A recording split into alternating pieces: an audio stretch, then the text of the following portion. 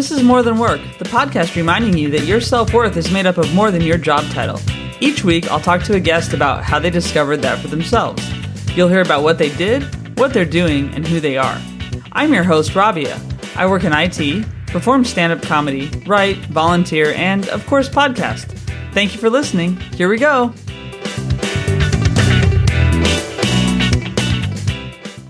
Hey everyone, welcome back to More Than Work. I am really excited today because I have a good friend joining me who I talk to all the time anyway, so it's just going to be a more structured conversation now. And we practically podcast together because we send each other so many voice notes. But this is my friend Mark Nicholas. He's a comedian, workshop lead, and tutor. So thanks for being on, Mark. Oh, yeah, no, thanks for having me. And it's true that we do a lot of WhatsApp podcasts anyway, but it tends to be a lot of bitching about other people on the comedy scene. No. We talk nicely about things. Yeah. No, and obviously we big up the people who are doing brilliantly, but that's a podcast for another time. I think that's its own separate podcast. It definitely is. So where am I talking to you from today? You are talking to me from East London. Well, it's East London / Essex. There's always a difference between the two because my postcode is Essex, but I'm about 10-15 minutes from East London. So I just like to say East London because if you're not from the UK, you don't know where Essex is. So it's easier. Yeah. So East London. Yeah. Cool. Yeah. I'm in Camden. So yeah, we're pretty close, but still far enough away. And I guess, obviously we met on the comedy circuit. We've already mentioned comedy, which is one of the rules of being a comedian. We have to mention it within the first 5 seconds of talking to someone, right? But before you were a comic, and even when I met you, you were doing something else, which you were working in a school, and you were also really involved in the union, which I think is one thing that we connected on, is just your involvement in things in general. But can you talk about kind of your work in schools and how you got an education and also like just the union stuff? So I think that it kind of happened quite early on for me. When I was studying at university, I needed some extra work. So I started working in a bar and I absolutely hated it because with my autism, I'm very dyspraxic, very clumsy. So I'd always be dropping pints of beer and I could never do the cocktails right. And I think I remember one time someone asked me to make them like one of those mochas, chocolate coffees thing, and you have to use the little coffee machine. But what I did, I went up back, just put a spoon of instant coffee, put a spoon of hot chocolate, stuck hot water in, put some milk in, and that was it because I couldn't wipe the machine. They drank it and they didn't even notice it. But it was like, I never even changed the bottle, I didn't even change the thing. So I was just a terrible barman and it was just way too stressful. So I was like, I need something else. I know I need the money while I'm studying, but so then I did an advert on Gumtree. I'm not sure if you ever remember Gumtree and people still use it. I think there was a job advert and there was this woman whose son had Asperger's, which is the form of autism I have. And they were looking for a social skills tutor because he was really bad at trying to make friends. He's one of the brightest kids I ever met, but he was really bad at socializing with other kids. And I ended up writing a letter about my story growing up and things like that and how I've overcome adversity. I've never taught before, but I'd love to try and do some one-to-one tuition. And the mum, she really loved the letter. I met him and his brothers and her, and we ended up, hitting it off. But what was strange about it was she was like, well, how much an hour do you want? And I was like, oh, just minimum wage. And true fact, my mum came with me because obviously I'd never, I was meeting this woman and her family. It was quite odd. Yeah. And I was 18 years old and the boy in question was about 10, right? And then my mum was like, and then she spoke to me privately, Mark, you're more valuable than that, £10 an hour at least. So my mum was acting as my union rep almost. So that was kind of, planting the seeds about like the kind of union thing. Anyway, I ended up tutoring him for about maybe 6-7 years, but he ended up getting through school great, making friends, getting on better with his brothers and sisters. Difference I'd seemed to make was not just him, but his family as well, was a really positive difference. So when I started doing that, I started, I quite like this. So I was a student ambassador at my university, like a disability ambassador, right? So I'd support other disabled students when I was in my second or third year. And I remember going to schools in the area doing talks about mental health. I was like 19, 20 years old, and I just got so much out of it. And I thought, well, I like this. This is what I want to do. And one of the people working at the university, her son was going to a local school. She went, I'll put in a good word for you and you can apply as a teaching assistant after you graduate. So I graduated and I applied to become a teaching assistant at a school in North London, actually, and it was a Catholic school, right? So it was an all-boys Catholic school, but they had an autism unit. So I was a teaching assistant there. And I was working one-to-one with a lot of the students. But what I found out the minute I worked there was that was a school my dad used to go to because he had a Catholic background. So I remember telling him where I was, and he was like, yeah, I went to that school and I was kicked out of it. But I don't think anyone teaching it was still there. They didn't pay very well, so I had to move on. Then I was in a primary school working one-to-one with an autistic boy. And then my last job in education was in an SEN school, and I was there for 10 years. And I tried to do a bit of teacher training there, but it was too stressful. I was like, no, I can't do teaching because I didn't mind the actual teaching itself, but it was all the paperwork. Every teacher in the UK will tell you regardless of setting you work in, the paperwork is you take your work home with you. You go in at 7, get back at 6. It's so ridiculously hard. And then I just ended up being a cover supervisor there because they could see I could teach. And then one of the other teachers, who's the union rep at the time, decided she needed to move on. And then that position opened up. And I was like, oh, I might be interested in doing that because I'd always been interested in politics. Like what I studied at university was sociology. So I was very politically aware. Like I used to go on marches. I went on the student march when they trebled the tuition fees in the UK.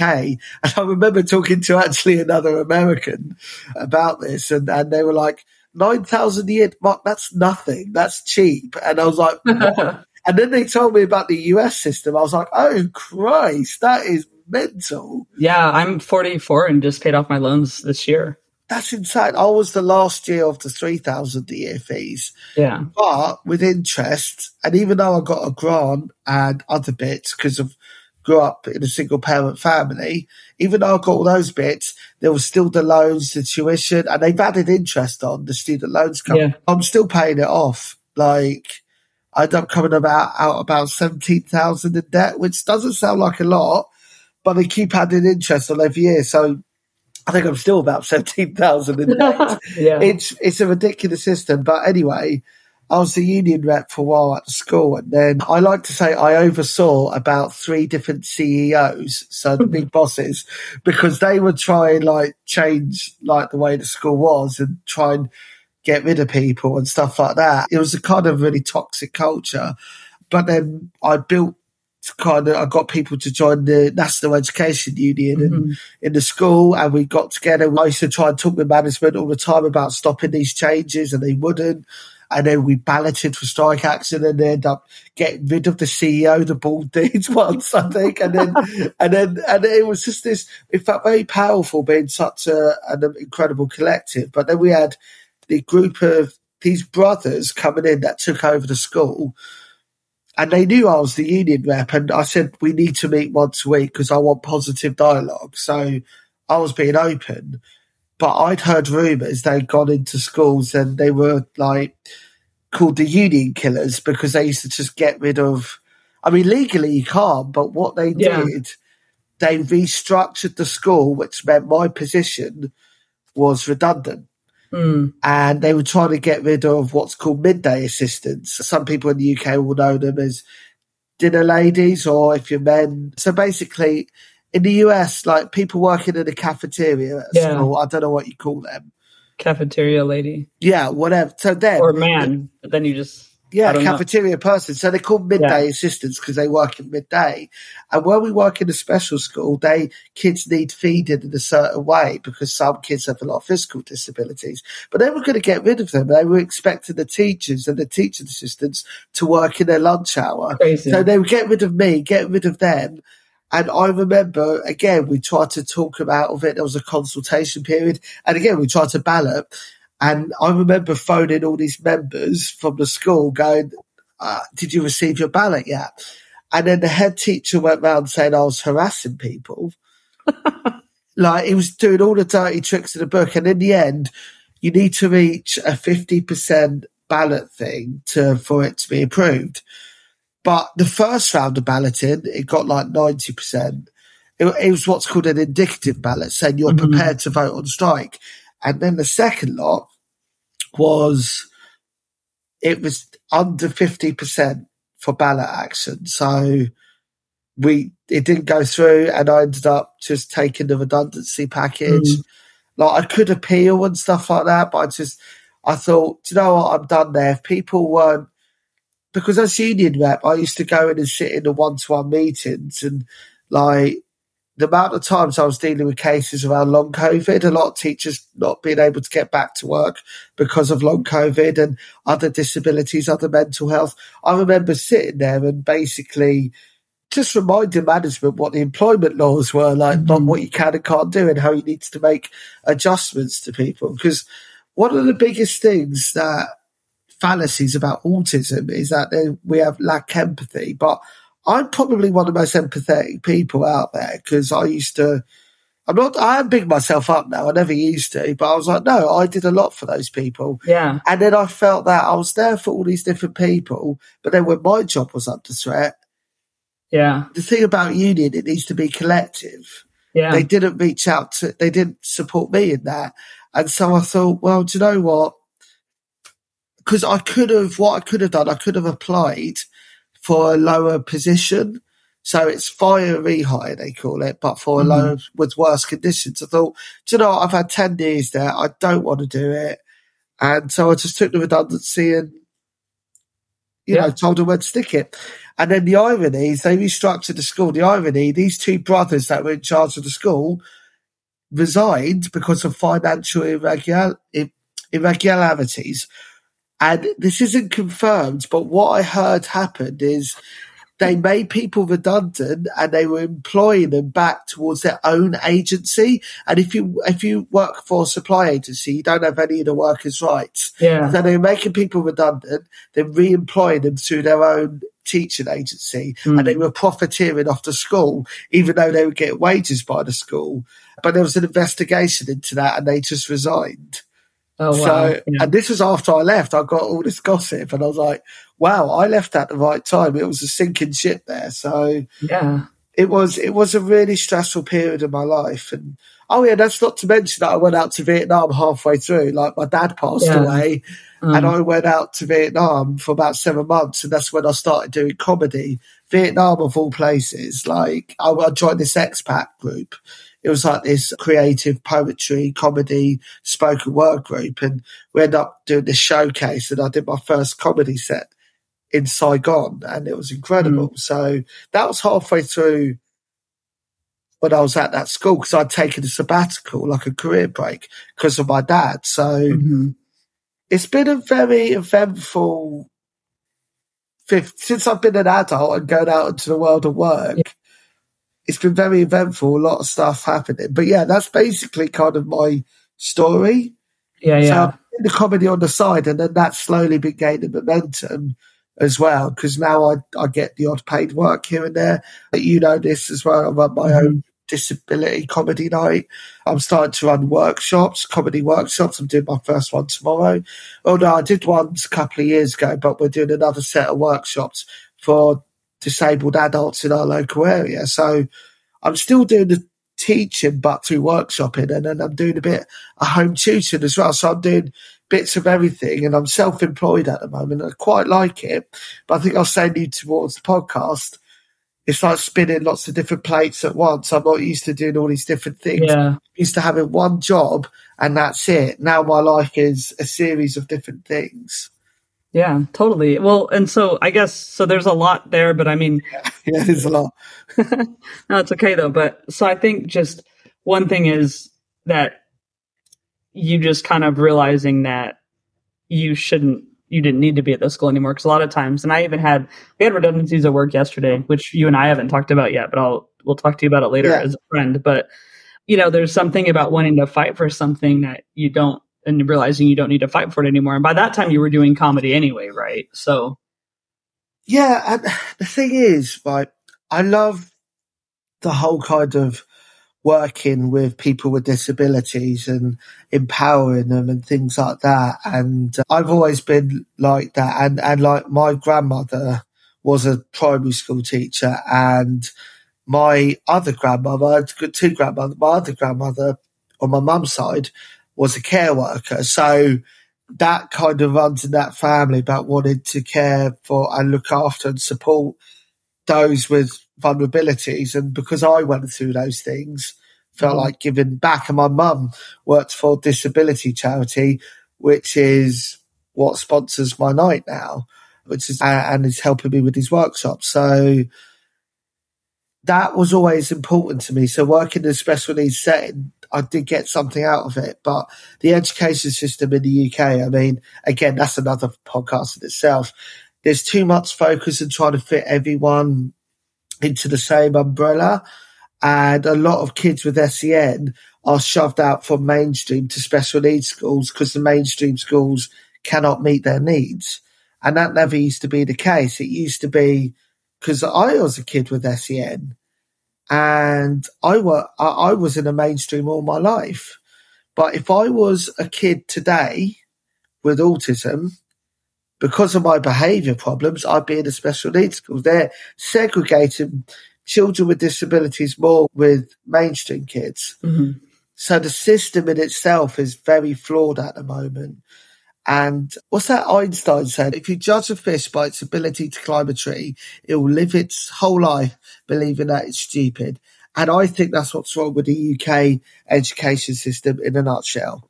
And that's why I don't want to be a part of it. Like, I really don't. I'd rather do these workshops and perform the comedy and things like that. So, because with the comedy, I'm teaching a bit of improv as well, but I'm doing it on my own terms. And actually with the home tutoring at the moment, it's on my own terms. And a lot of time I'm teaching older teenagers or younger adults independent skills. So I'm still doing the teaching in a lot of ways, but I'm doing it how I want to do it.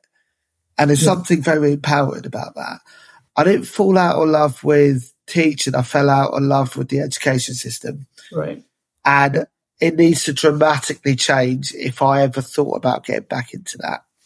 Yeah, that makes sense. And it sounds like it's a really difficult place to be. And I mean, I think in the States, there's similar things going on. And I have a friend whose child has, I don't know, well, I know what it's called, but I don't want to say the wrong name. But basically, he definitely has difficulties, and it's hard because she's now become an advocate for him, though, which I'm really proud of her for. But I think, and that's what you've done. And so just along those lines, like, you're very open about your autism, and you've made me more open about stuff I have going on. But what do you think it is that just made you decide, like, this is something you were going to be open about and something that you were going to take on as a cause and disabilities in general, do you think? Well, I think it was when I was working with the boy I was working with, to be honest. When I was working with him, I was making a difference to his life, because my whole feeling is that I found it so difficult, but the people that supported me helped me get to where I've got to. I wouldn't be here without my family, friends, partners, etc. For everyone, I was very fortunate to have a large support network growing up, but I wanted to give some of that back, because it was like, well, actually, he deserves that support. And I believe every young person deserves that support, because, and this is where it goes into the social model of disability as well. In the social model of disability, for those that don't know, is basically society disables us. The way society is set up is set up for neurotypical people, set up for neurotypical people and able-bodied people. It's not set up for neurodiverse people. It's not set up for those with disability. It's, I was even given a talk the other day. I was helping run this panel show on ITV Able with a fantastic colleague of ours, Benny Shakes, and we were talking about like disability and inclusion in the arts, and talking about actually part of the reason I'm in comedy and part of the reason I wanted to set up Laugh Able is because the amount of, when I first was on the scene, the amount of disabled comics that told me they couldn't access certain nights, I thought, well, let me provide a space then, because, and I think the reason I've been so open about it is because my family were as well, with the autism and the disability. Like, my mum, again, worked for the charity. My nan was a care worker. Like, I was surrounded. And my two older brothers were, like, incredibly supportive of. I was, like, bullied horrendously at school. And people would manipulate me into doing things. And I thought they were my friend and they weren't. I had a real hard time. But my family, because they gave me all that support, I felt like, well, yeah, this is something I should do now. And I think, and then this is why it goes back to the union thing. Mm-hmm. We're stronger together than we are apart. I think in general, that's a really important message. People collectively get together. Actually, it makes our lives better rather than having this individual focus of I'm only going to look out for myself. However, there is a worry that, you don't look out for yourself whatsoever. I've got into positions where I was promising to help all these people and then I'd let people down because I overpromised. So there is that balance between looking out for others and self-care. Mm-hmm. And that's something I'm trying to work out at the moment. You need to find the balance between looking after yourself and being there for others. So it's an interesting one. But I'm so open about it because my family were open about it. I was embarrassed when I had autism. I would deny I even had it. Mm-hmm. But my family was so like, Mark, this is your difficulties. Let's not shy away from it. They didn't want to shy away from it. They weren't embarrassed about it. So therefore, why should I be? Mm-hmm. But when I was in school, it was an embarrassing thing to have. Sure. So, but again, my family are a big part of the reason why I'm so open-minded with it. Yeah, and I noticed, you're very much an advocate for people also in the LGBTQIA plus community, and then with other disabilities besides autism. And everything, yeah. Which I think is really important. And so let's talk about comedy. You did comedy in Saigon. That's that's the path, that's the normal path everyone I met took. Yeah. Yeah, of course. Saigon, that's where you go to. But no, do you know what? I've always been a fan of comedy. Like, I used to watch comedy all the time. It's my favourite genre of movie. I used to go watch stand-up comedy all the time. When I was 19, I used to go to Backyard Comedy Club in Bethnal Green because it's around the corner from where I am. And now, I can say I've performed there, which is really cool. I didn't think in about 12 years' time I'd end up doing that. But yeah, also as well, I did a lot of drama at school. My middle brother, I'd like to say, was an actor. He's no longer acting, but he's running an acting school now. Performance in the family is quite common. Mm-hmm. So I loved drama at school. I loved improv at school because it allowed me to mask certain things about me, like, because I was embarrassed about who I was. And actually drama provided that initial masking where you can take on the role of someone else and for an hour pretend you're not you. And so I love performing. I love being a performer. I used to get a lot of stage fright though. So loads of people helped me through that. But so when I had the opportunity to do comedy, I thought, well, screw it. I'm out here anyway. I might as well give it a go.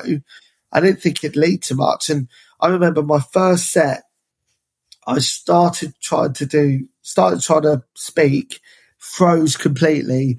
And the compere said, All right, let's give a round of applause for Mark, everyone, because this is his first time doing this. So he was very supportive. We went, and then he said, and then I still froze, and he was like, Mark, I will whisper your own jokes back at you.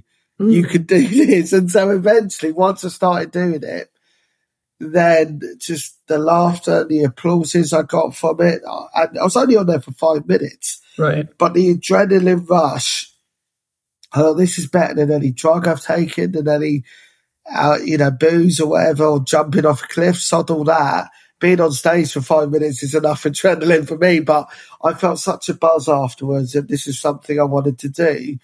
But then I came back to London. I chickened out for a year. I was like, no, I don't want to do the open mic scene in London, because in London we have these things called bringer nights where you have to bring friends. And I thought, well, after about 10 gigs, I'm not going to be able to bring anyone after, and that's going to be it for me. Yeah. But it's fine. I could just bring along my twin. Then when I sit down, and I can only do that once, and the next gig, I just pretend to be him. And then I sit back down. I pretend to be him. Well, that's me. But no, so it took me a year, because London, I didn't feel like was very supportive in terms of you had to do all these things in order to perform. And then I did another comedy course in London, and I did the Showcase, a place called the Comedy Pub, which is now the Coach and Horses. And it was such an amazing experience. I was like, right, I'm doing this again. And I ended up doing another course as well called Ultra Comedy. They were working with cancer research. And so you didn't have to pay for the course, but you had to bring 10 people along who paid £20 each to see you perform for 5 minutes. But performed out backyard, which is really cool. And so obviously I'd like to give shout out to our 2 comedy tutors that I had initially, Tamsin Kelly and Mike Gard. They were absolutely brilliant. Oh, and the American, the one who did the course, who ran the course in Saigon, he was called Ben Bettersby. He was really cool. So those 3 people, in terms of course tutors, were really supportive, and in terms of me doing my comedy. So yeah, it's been a wild ride. I think for a while I was like, I don't know if I want to do this anymore, but then lockdown happened as well, so that fucked everyone. No, but COVID happened, and that's when we met. It was online. Yes, we gigs. Yeah. Yes, on the old Zoom gigs, which a lot of people complained about, right? But I can't be too mad about those Zoom gigs, because I won King Gong, the Comedy Store's competition, over Zoom, which means I get regular spots at the Comedy Store. I ended up getting signed to a comedy agency through Zoom gigs. So when people go, wasn't Zoom gigs horrible? I hardly did. And I'm there going, actually, it was fine. Yeah. And actually, it brought the disability community together, because it's when I met Benny Shakes, who, again, put me in touch with his agent. That's how we got signed. But me and Benny create this disability support group. We ended up doing all these wonderful gigs. We ended up doing a lot of fundraisers for mental health charities. Rosie Jones headlining, Andrew O'Neill headlining, John Robertson headlining. The reason I could afford to bring those acts over Zoom, because you're just doing it by your bedroom. You're not having to travel. So, and I think every comic, pro or non-pro, was so desperate for stage time. Yeah, sod it. Why not? Let's do a Zoom. And I think a lot of people with disabilities that wouldn't have thought about getting into comedy did the Zoom gigs. So I think actually for disabled people, it is actually the most accessible form of comedy. Well, yeah, you don't have to get in the tube. You don't have to get into a basement. You don't have to do all that. I mean, it is ridiculous. Like, people cannot get to places, or once they're there, get in them at this point. Yeah, so I think Zoom gigs were great. I think they were brilliant. Yeah, but yeah, plus we met there. So yeah, well, I mean, that was one of the downsides, but no, what? Okay, fine. Oh, I'm hanging up now. So thanks for having me on this. Yeah, you're going to miss me for the whole time now. Exactly. I would give this big inspirational speech. It's going to be all on mute, because I made a joke about you sensitive snowflake. And then it'll be the highest rated episode. Cancel Mark Nicholas. Sorry. Oh my God. That could be, I think that's what it's going to be called, the episode now. But so I've had Philip Simon on, who we both know, and Rich Wilson. And I asked them both this question. I want to ask you, What was the first joke you wrote? Like, do you remember what the first joke you wrote is, and if you want to tell it? Oh God.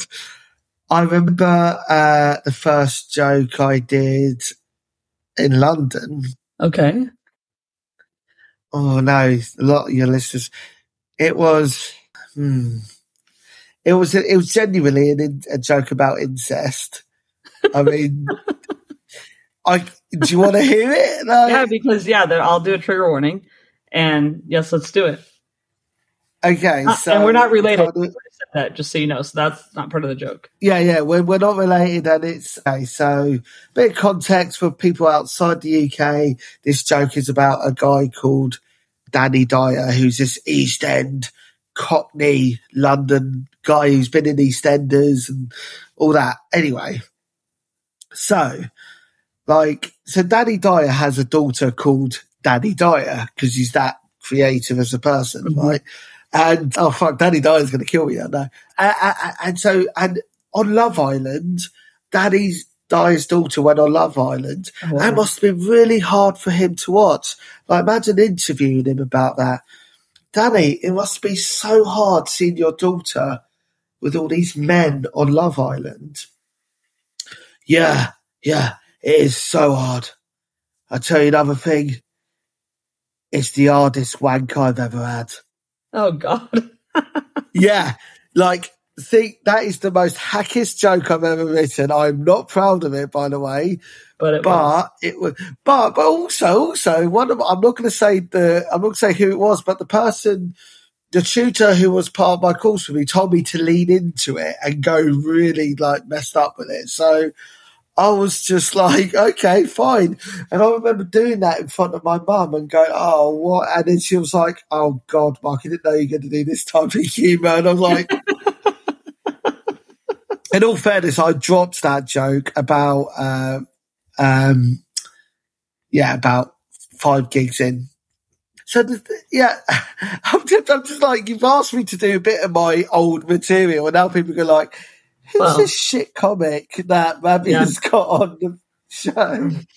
No, I mean, that's it. But it shows how far we come. And like Philip, I think, told a joke he kind of told when he was a kid. Like, he remembered something. It wasn't really a joke he wrote, but it was like some comment he made to his dad. And then Rich had a joke too that was pretty wild. So no, that's good. I'll be fair, Mark, and let you tell a joke that you like from now. How about that? You're the only one I will let do this.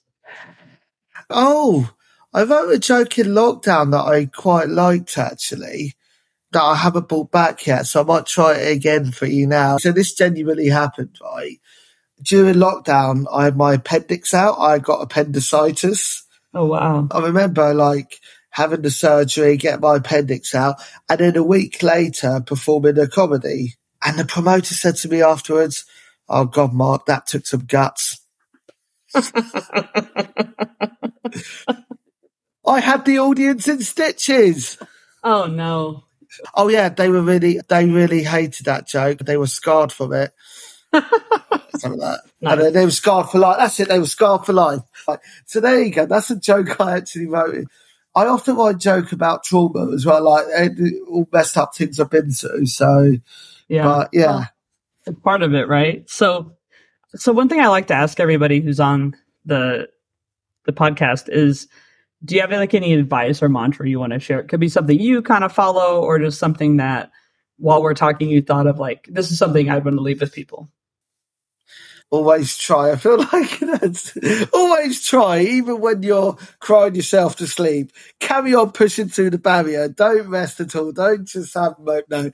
I think there's a number of things to say. Know your worth as well. I think I spent a lot of time not knowing the value of myself, really. However, always know that sort of life is a journey. And actually, my partner Kate said this to me the other day, progress isn't linear. It isn't this straightforward thing that we all think. It's actually very up and down. There are different things that happen to you. So no matter what happens, know that, progress isn't linear. Yeah. And actually the journey you go through between your start and end point can really shape you. So, so when you're feeling at your lowest, know that it will pass, and know that the only way is up. Yeah. When you're at your lowest, the only way to go is up. So, Yeah. and also, talk to people, make sure you have a good group of people around you that you trust and know, or even that one person you know and you trust. So lots of things there, really. Just, Yeah. yeah. Yeah. See, you had advice. All right.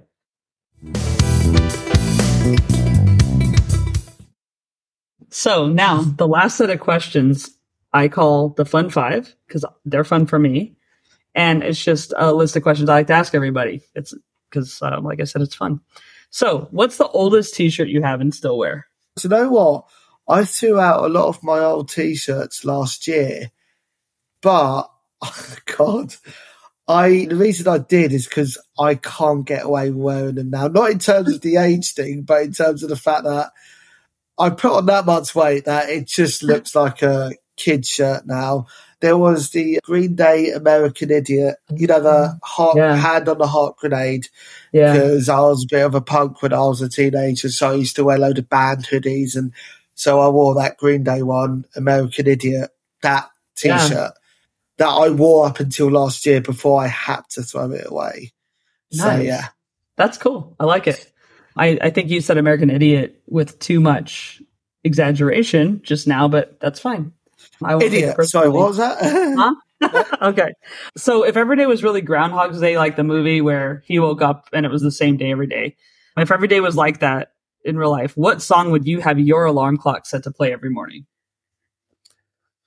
I guess We Didn't Start the Fire by Billy Joel. I think it has to be.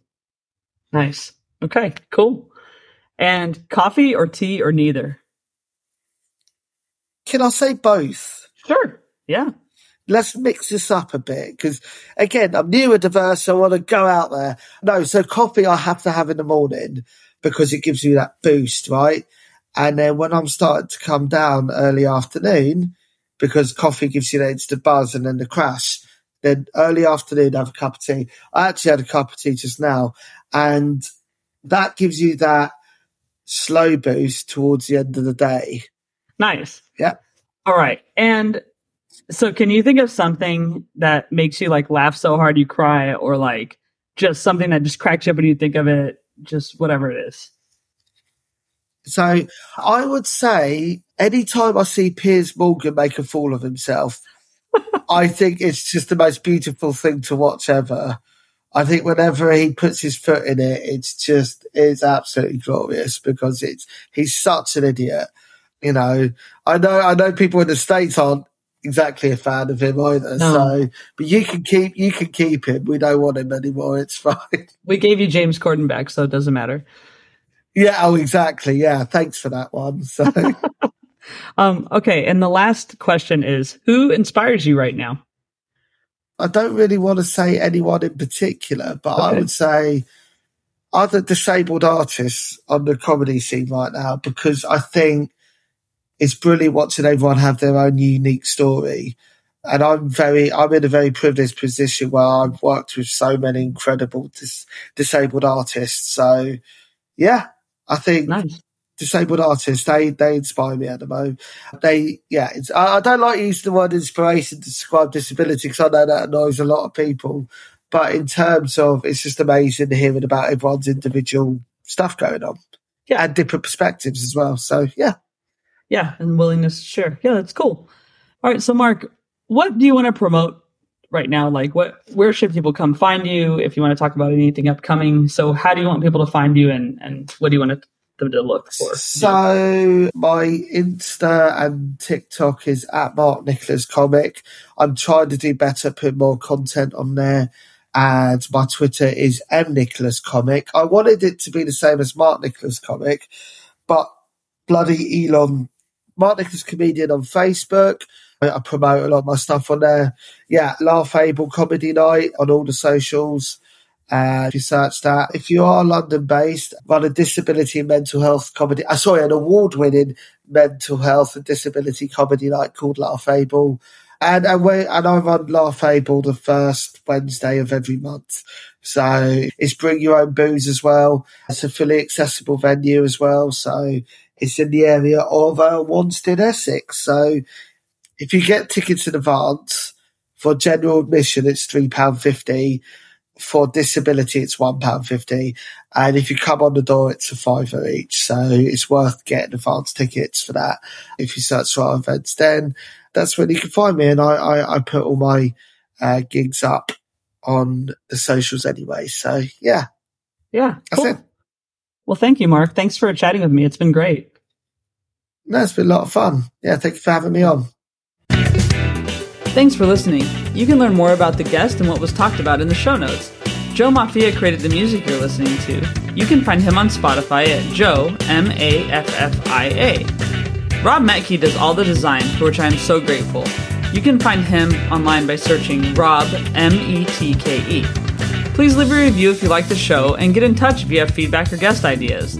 The pod is on all the social channels at More Than Work Pod or at Rabia Comedy on TikTok, and the website is morethanworkpod.com. While being kind to others, don't forget to be kind to yourself.